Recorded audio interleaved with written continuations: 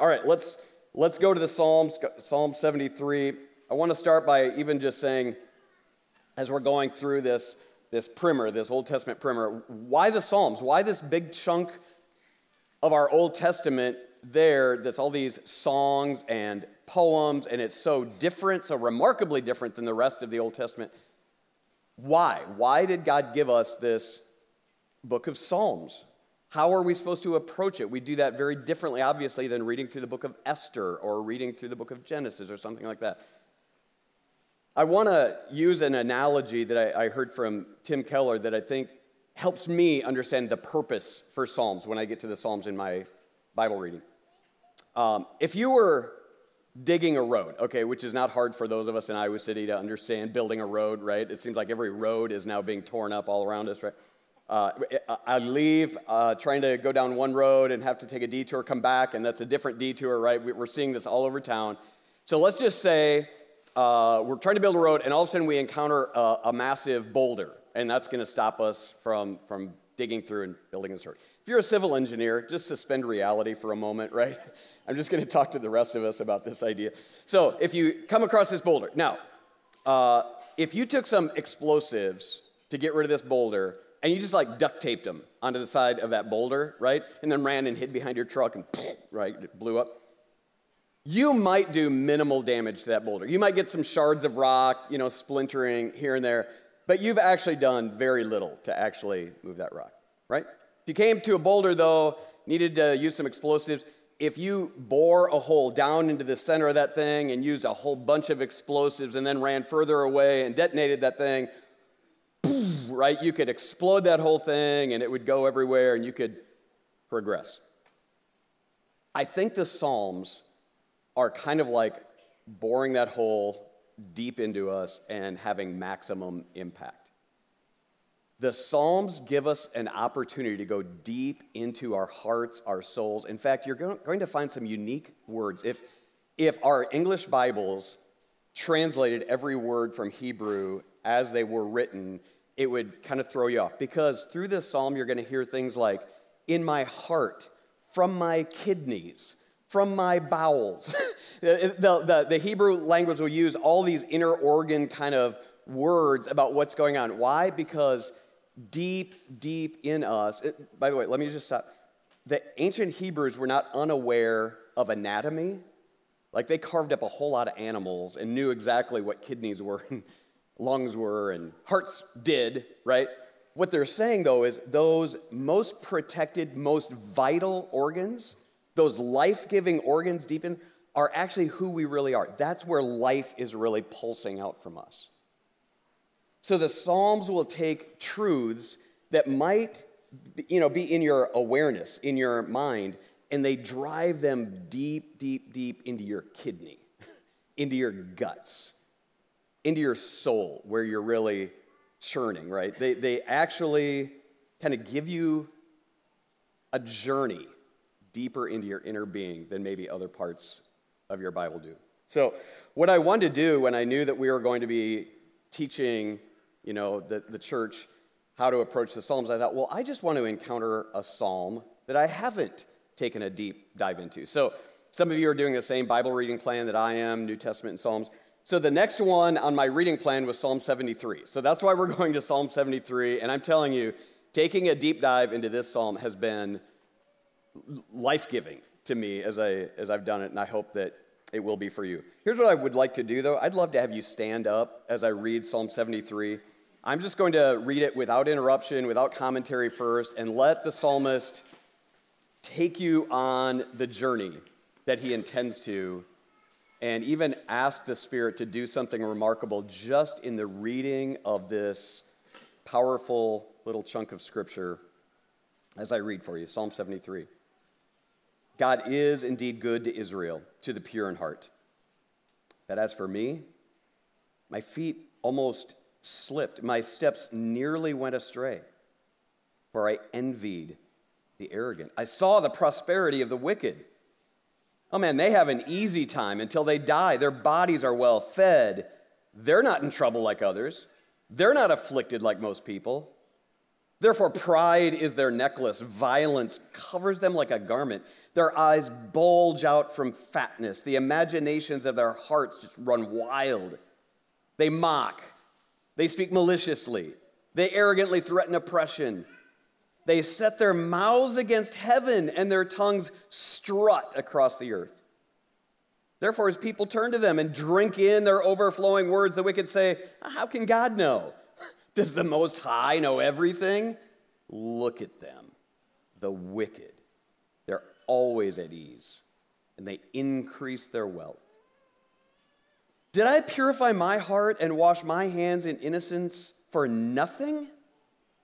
For I'm afflicted all day long. I'm punished every morning.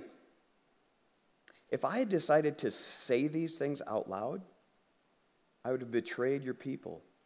When I tried to understand all this, it seemed hopeless until I entered God's sanctuary. Then I understood their destiny. Indeed, you put them in slippery places. You make them fall into ruin. How suddenly they become a desolation. They come to an end, swept away by terrors. Like one waking from a dream, Lord, when arising, you will despise their image. When I became embittered and my innermost being was wounded, I was stupid, didn't understand. I was an unthinking animal toward you. Yet I'm always with you. You hold my right hand. You guide me with your counsel, and afterward, you will take me up in glory. Who do I have in heaven but you? And I desire nothing on earth but you. My flesh, my heart may fail, but God is the strength of my heart, my portion forever. Those far from you will certainly perish. You destroy all who are unfaithful to you. But as for me, God's presence is my good. I have made the Lord God my refuge, so I can tell about all you do. Yeah, Jesus, please help us to understand these words that you've given to us. May it be that this psalm, written so many generations ago, will land into our hearts as if it's written exactly for us and for this day and for this moment. We want to be taught. Please lead us and guide us by your Spirit, Lord. That's what we ask. In Christ's name, amen. You may be seated. As you look at Psalm 73, there's a question that the psalmist is asking, and it's a question for all of us. Is it really worth following God? Is it worth it? It's going to give you the permission to ask this really stirring, shaking question that sometimes you don't feel like you should even say out loud. The question this psalmist is asking and pondering and spending a lot of time to churn this around in his soul is it really worth it? So are all my friends and family right? Are they right when they mock me for being a follower of Christ? Are they actually right? And I'm like the cosmic fool for giving my heart to God and following him? Because that's what a lot of people think, right? Are they right and I'm wrong? That's the question that this psalmist is asking. And understand, he doesn't just give a quick cerebral response. No, don't think like that. Here's what you should think. It doesn't do that, right? He actually lets you churn on this and even takes you deeper maybe than you would go on your own. Even if in those moments that you're asking that question, you become a little bit irrational, even if you become a little melodramatic in the way you're approaching that question, actually I think this psalmist is going to do that for you. And I think the way that he leads us, in the way that he answers that question, it's going to have maximum impact. Because it's not just going to be, here, think this way. It's going to go deeper into our kidneys, okay? I think it's going to go deeper into our guts if we let the psalmist take us on this journey. So the outline that I'm going to have us walk through is not a typical outline. I'm actually going to try to follow the stream of consciousness of this psalmist. It's Asaph here. We don't know if Asaph was actually a person. Many of the psalms were written by David, as we know, but this one says Psalm of Asaph. We don't know if that's a grouping of psalms or an individual person, but whatever. This particular psalm attributed to Asaph, and I just want to follow the stream of consciousness as Asaph works through this really important question. Is it actually worth it? Are we collectively a bunch of fools for following God? So the first thing that he throws down to us there is this reality. Often in these moments, my head knows what's right, but my gut tells me something very different.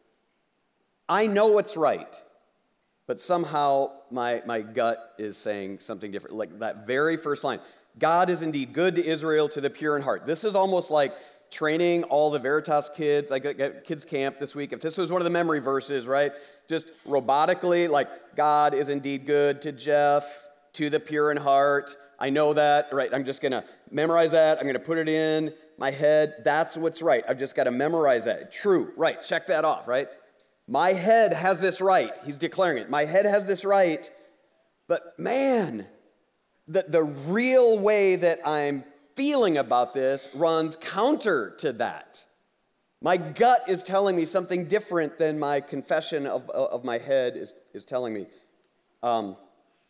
There's a Hebrew scholar that rewrites the Psalms just from Hebrew in a beautiful way. And here's the way that he writes this. An Asaph psalm, he says, "Only good to Israel is God, only good to the pure in heart.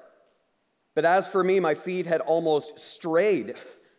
My steps had nearly tumbled, for I envied the revelers." I like the way that he uses that word. The revelers, I saw the wicked's well-being. The revelers, the self-confident, the carelessers, right? All those people that could care less about God out there, I'm looking over at them, and that's really throwing me off right now. Like, I want to just put my head down and believe God is good to me, good to Israel, pure in heart. I want to believe that. I want to just keep repeating that, but I keep looking around at all the revelers, the carelessers, and call me crazy. But it sure seems like they've got it better than me. And that doesn't seem to make sense. Why are all the I could care less people, the ones who later in the psalm are even wagging their tongues at God, why do they seem to be having an easier go of things than I am? In fact, if I'm really honest, I kind of feel like I want to switch teams sometimes. I'd actually rather be on the other side of this thing. I want to be over where life is easy and not in the place that I am. And this psalm is actually giving me freedom for that kind of honesty, right? Understand, look more carefully at those opening verses, because Asaph hasn't given in yet, right? He's saying, as for me, my feet almost slipped. He hasn't given in, but man, it's tugging. It's tugging hard. He hasn't just, completely let go and jumped over to the other side, but his anchor feels like it's loosening a little bit, and it's freaking him out. That's what's going on. And so he's just saying out loud what some of us come to as we look around and say, man, I thought by following God and getting baptized and joining that church, I thought that was going to set me on a path to have a good life. Seems like the good life's happening with the godless, sometimes the most godless people. What's with it? Guys, we all experience this. I don't want people looking back like, I am shocked. How could he say such things? I would never. No, we all experience this, right? Are you going to give me a nod? Have you ever had these thoughts, right? I'm talking about all the way from being a toddler.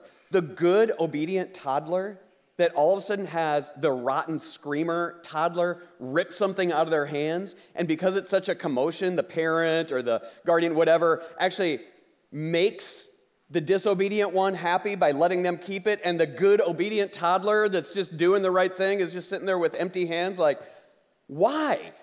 Why does the good guy end up with empty hands and the screaming, crabby, rotten kid get everything he wants, right? Well, just so you know, toddlers, that goes all the way into the parents of that toddler who are now saying, wait a minute, I'm the dude that just lost his job. Why does my neighbor, the party fiend, tailgating, loud, reckless, godless dude, seem to be making money all over did I just see a new truck go into his driveway, right? I mean, I can't even go into middle school, high school, college, I was going to start trying to make illustrations for you guys, so I even went on trends for high schoolers. I'm like, I don't even understand this. I'm just going to look like a creeper. I'm just going to stop right there. What I'm saying is, from toddler all the way, at least until 60, it's still going on. We have these moments, right? Why are my hands empty and theirs are full? Is it senseless for me to keep going on this path of following God? So here's how it plays out. So my head knows what's right. I'm trying to hold on, but man, I'm looking around and I'm feeling it quake a little bit. So here's how it plays out. Next thing that happens is I start fixating on how good they really have it. I start staring. I look around, and pretty soon I'm staring at how good the people on the other side of the fence really have it. And I start exaggerating it. I start really exaggerating it to the point of absurdity. You guys, this is one of my favorite sections of the whole psalm. Like, look at verse 4 again. They have an easy time until they die. Like, he's just exaggerating it. It gets really absurd. Their bodies are well fed. They're not in trouble like others. They're not afflicted like most people. Here's what he's saying. They never have problems ever. I'm looking over there, and all I can see is a cakewalk. They never, ever have problems until they die. Now, is that ever true about anybody? No, but that's what I start. I start this little mind game, right? I start exaggerating things, right? I love, you guys, verse 7, there's this translation, this Jewish Bible translation. Here's the way it has it. Their eyes peep out through folds of fat. I just sat and just thought, the exaggerated way, right? This is true Hebrew poetry, just exaggerating things. Their eyes can barely peep out because they're so fat, because they get so much food all the time, right? They can't even see through all the fat on their face, right? But that's just it's that exaggerate. That's what the psalmist is doing, right?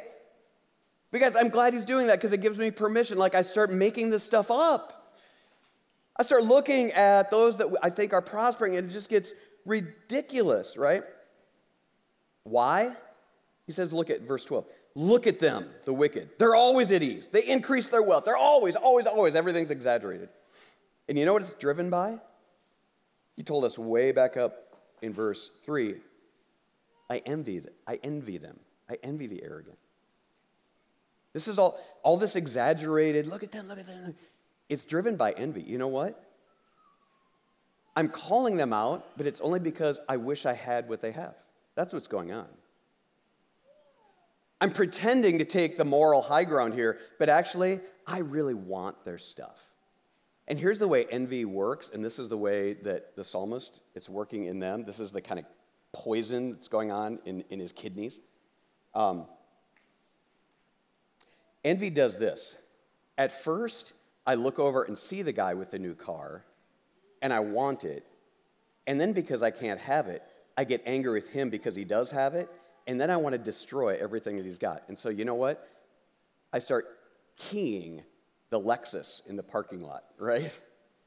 Oh, you think you're so good, right? Did you have a big bow on it at Christmas when you got that Lexus? You know, and I start making up a whole, oh, you get to live such a good life, don't you? You know what I mean? That's what's going on. I not only want it, I get mad because they have it, and now it just turns into rage and ugliness. That's what's going on here, right?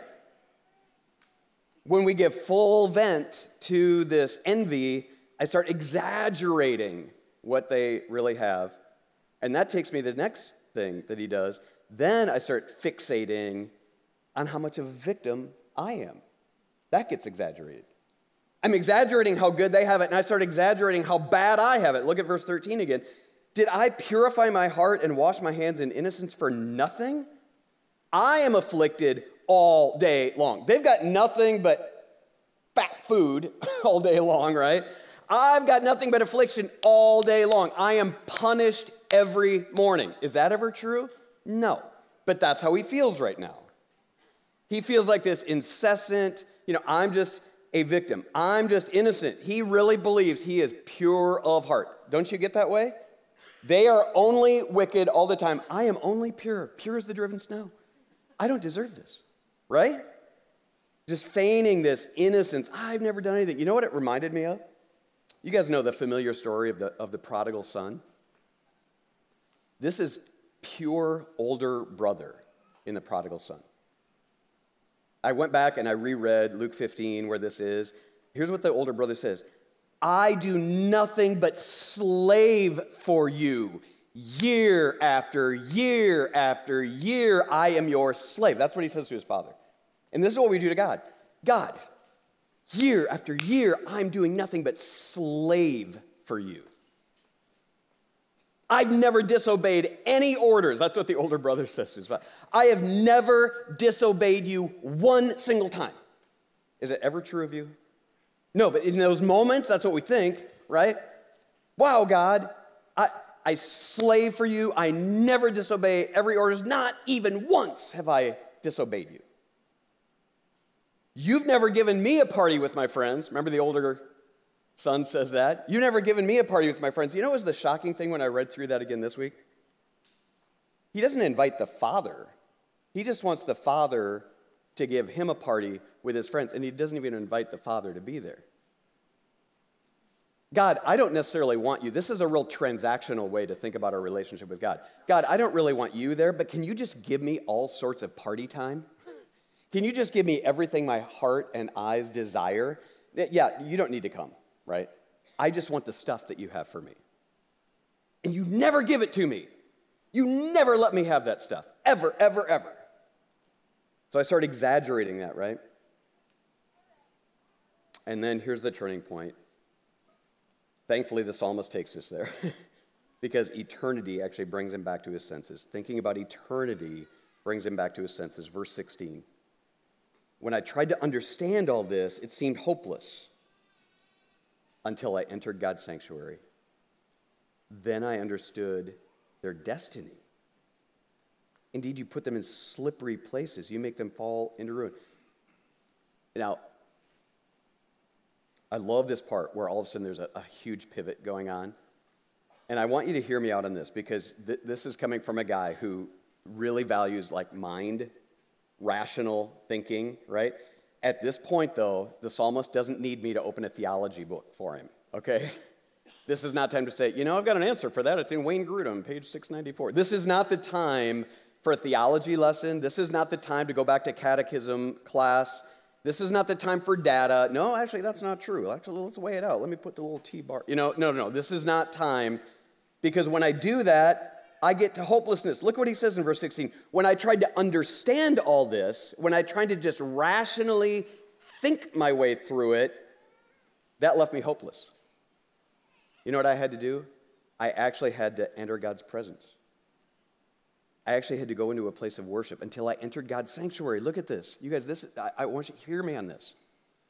This is not a time just for cerebral thinking. You have to go to worship. You have to go to church. That's what he's saying. In our vernacular, it's time to go to church. You know why? Because I need Dalton to write another song that's going to teach me how to worship God in these moments, and I need him to coax me into worshiping. That's what I need right now. I don't need Dalton to sit me down with another theology book. You know what? I know what is right. I just don't feel it. And so I need these guys to draw me into worship. I need Mark to open his Bible for me because I don't want to open my Bible right now. I'm just mad, right? So I need to step into this presence so somebody else will open their Bible and teach me because sooner or later it's going to start warming my heart. It's going to start getting through, right?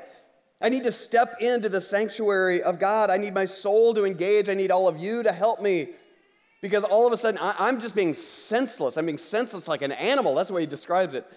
I need to wake up, and it comes through stepping back into God's presence. I need the songs. I need the word. I need the prayers to get into my kidneys. In fact, that's the very word that he used. My innermost being there is the word kidney, the Hebrew word for kidney.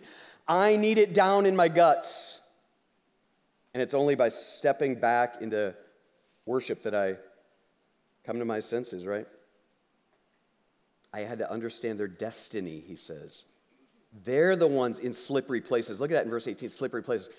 Earlier he said, my feet, I feel like I'm slipping. Oh, wait, I realize I'm not slipping. I'm on solid ground. They're the ones that are on slippery places, but I wasn't feeling that, but that's what's actually true, and now it's dawning on him. You guys, I've used this before, but it's so powerful. C.S. Lewis in The Weight of Glory has this idea as we think about the future destiny of all the people that surround us. Here's what he says. It is a serious thing to live in a society of possible gods and goddesses. To remember, as you look around, even look around this room, remember that the dullest, most uninteresting person you can talk to may one day be a creature which is, if you saw it now, you'd be strongly tempted to worship. Or else a horror and a corruption such as you now meet, if at all, only in a nightmare. All day long, we are in some degree helping each other to one or the other of these destinations. We've got to think about their destination. Where are these people going? Where are the people that surround me going? I've got to have what he talks about. I entered into God's sanctuary and I started thinking about eternity. I started thinking about where this thing is going. And then it dawns on me, does it really matter in the long run if one dude has a bigger sandbox to play in than the other guy, right? Because in the grand scheme of things, this little life is so short and so minimal. It's like one little, moment for a toddler in a sandbox. So does it really matter if their sandbox is bigger than my sandbox in the light of eternity? No. Does it matter that my Tonka truck that I'm playing with has more rust on it than his new Tonka truck? Does that really matter? No, it doesn't. But I need to come to my senses and recognize, man, there's a future, right? Where is he or she going as I look across the fence? Where is their eternity? Has the stuff in my little sandbox clouded my vision to where that's all I can see is my little square of a sandbox, my little toys?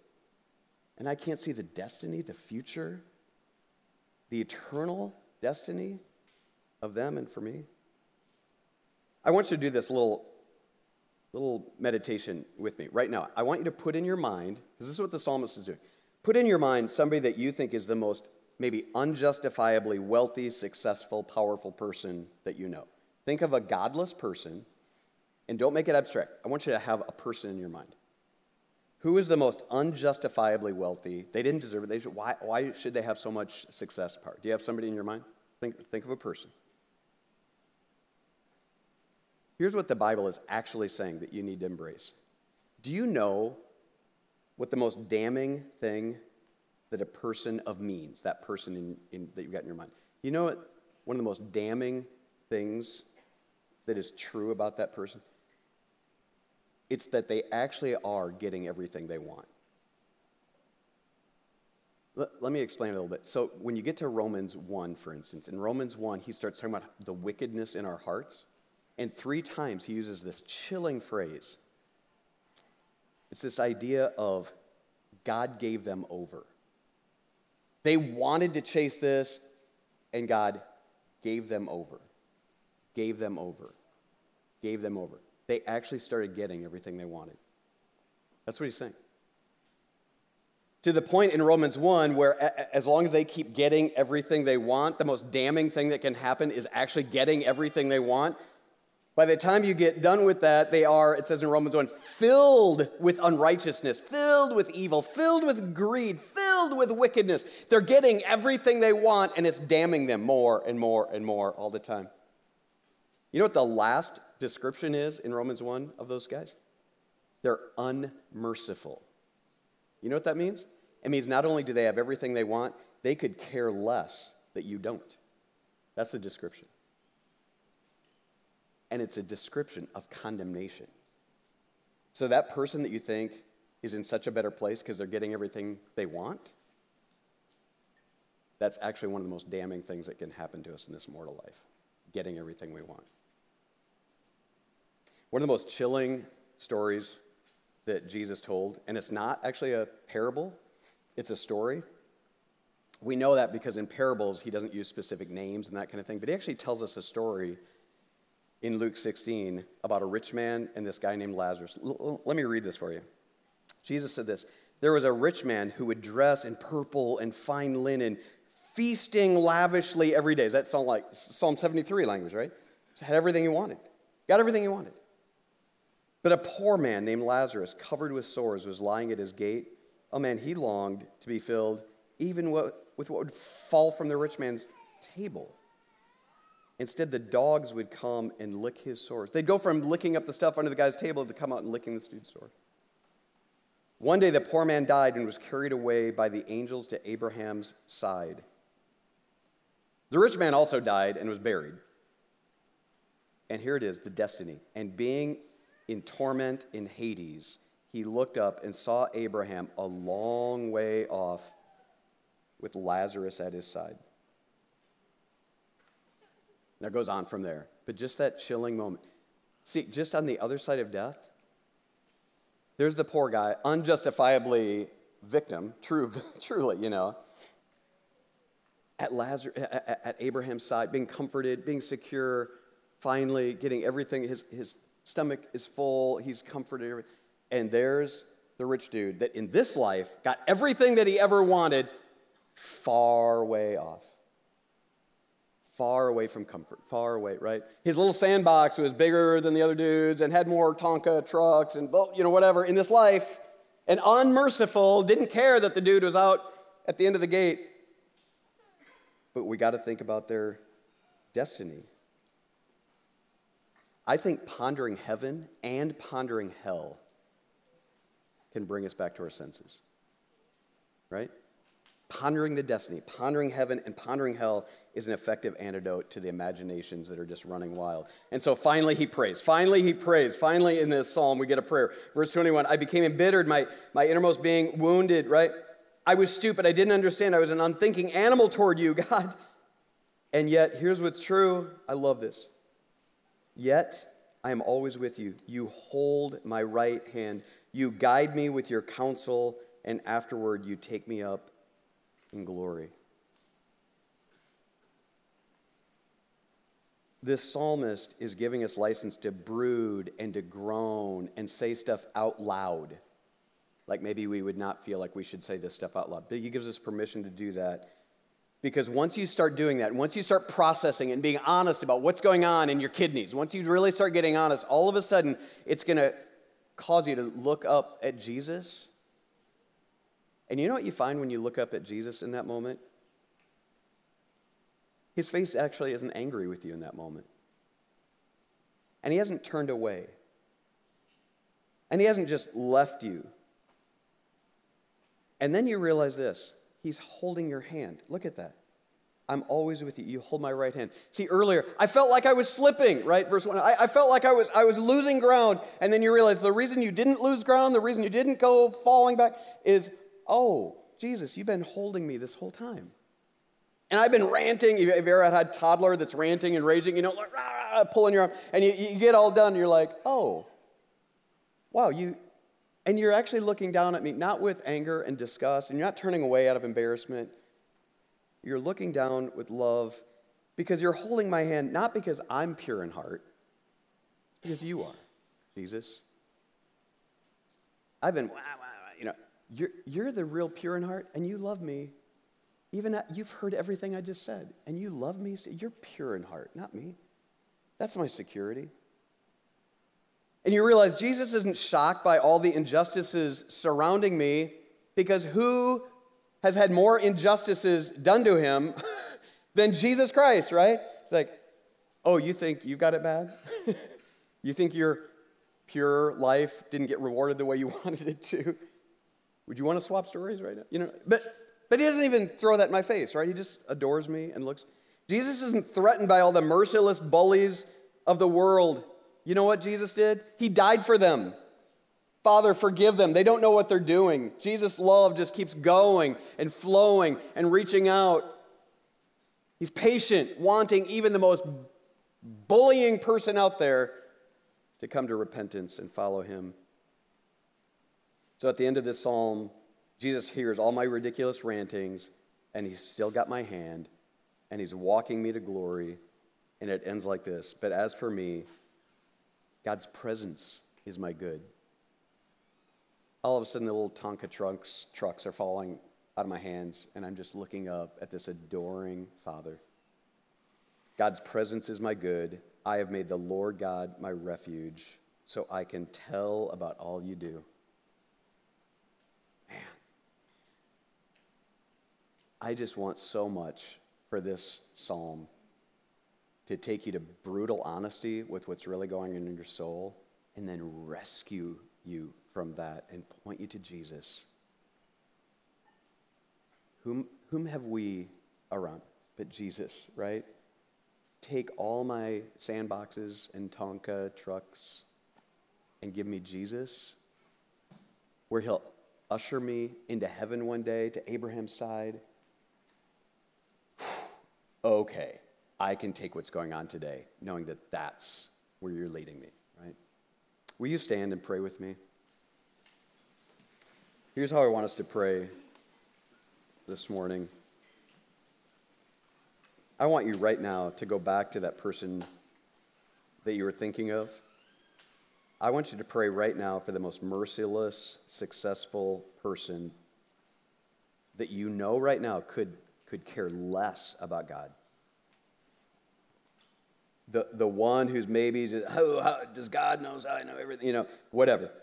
Will you pray right now? Because they're actually the one on the slippery places. And God is so patient. You know how I know that he's that patient? Because he was patient and let me be that guy until he rescued me. So you just pray right now. Maybe it's a neighbor, maybe it's a family member, maybe it's somebody far off, whatever. Pray for God's mercy and compassion and stubborn love. Let's see some rescues around here. Let's see some miracles around here where God does the unthinkable and rescues yet another scoundrel to join all the rest of the scoundrels in this room who don't deserve it, but here we are because of what Jesus has done.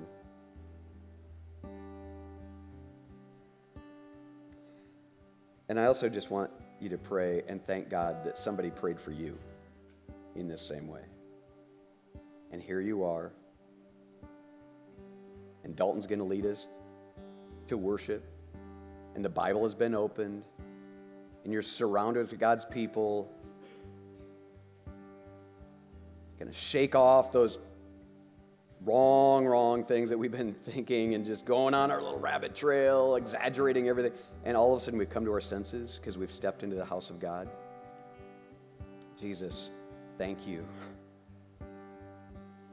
Thank you that you have my right hand. Thank you that you've rescued me and that you continue to hold my hand. That's our hope. That's your mercy. That's your grace. That's what I believe. As we worship you now, Jesus, I pray that it would be from souls, from kidneys, from guts that really believe what we're about to sing to you. We pray in Christ's name.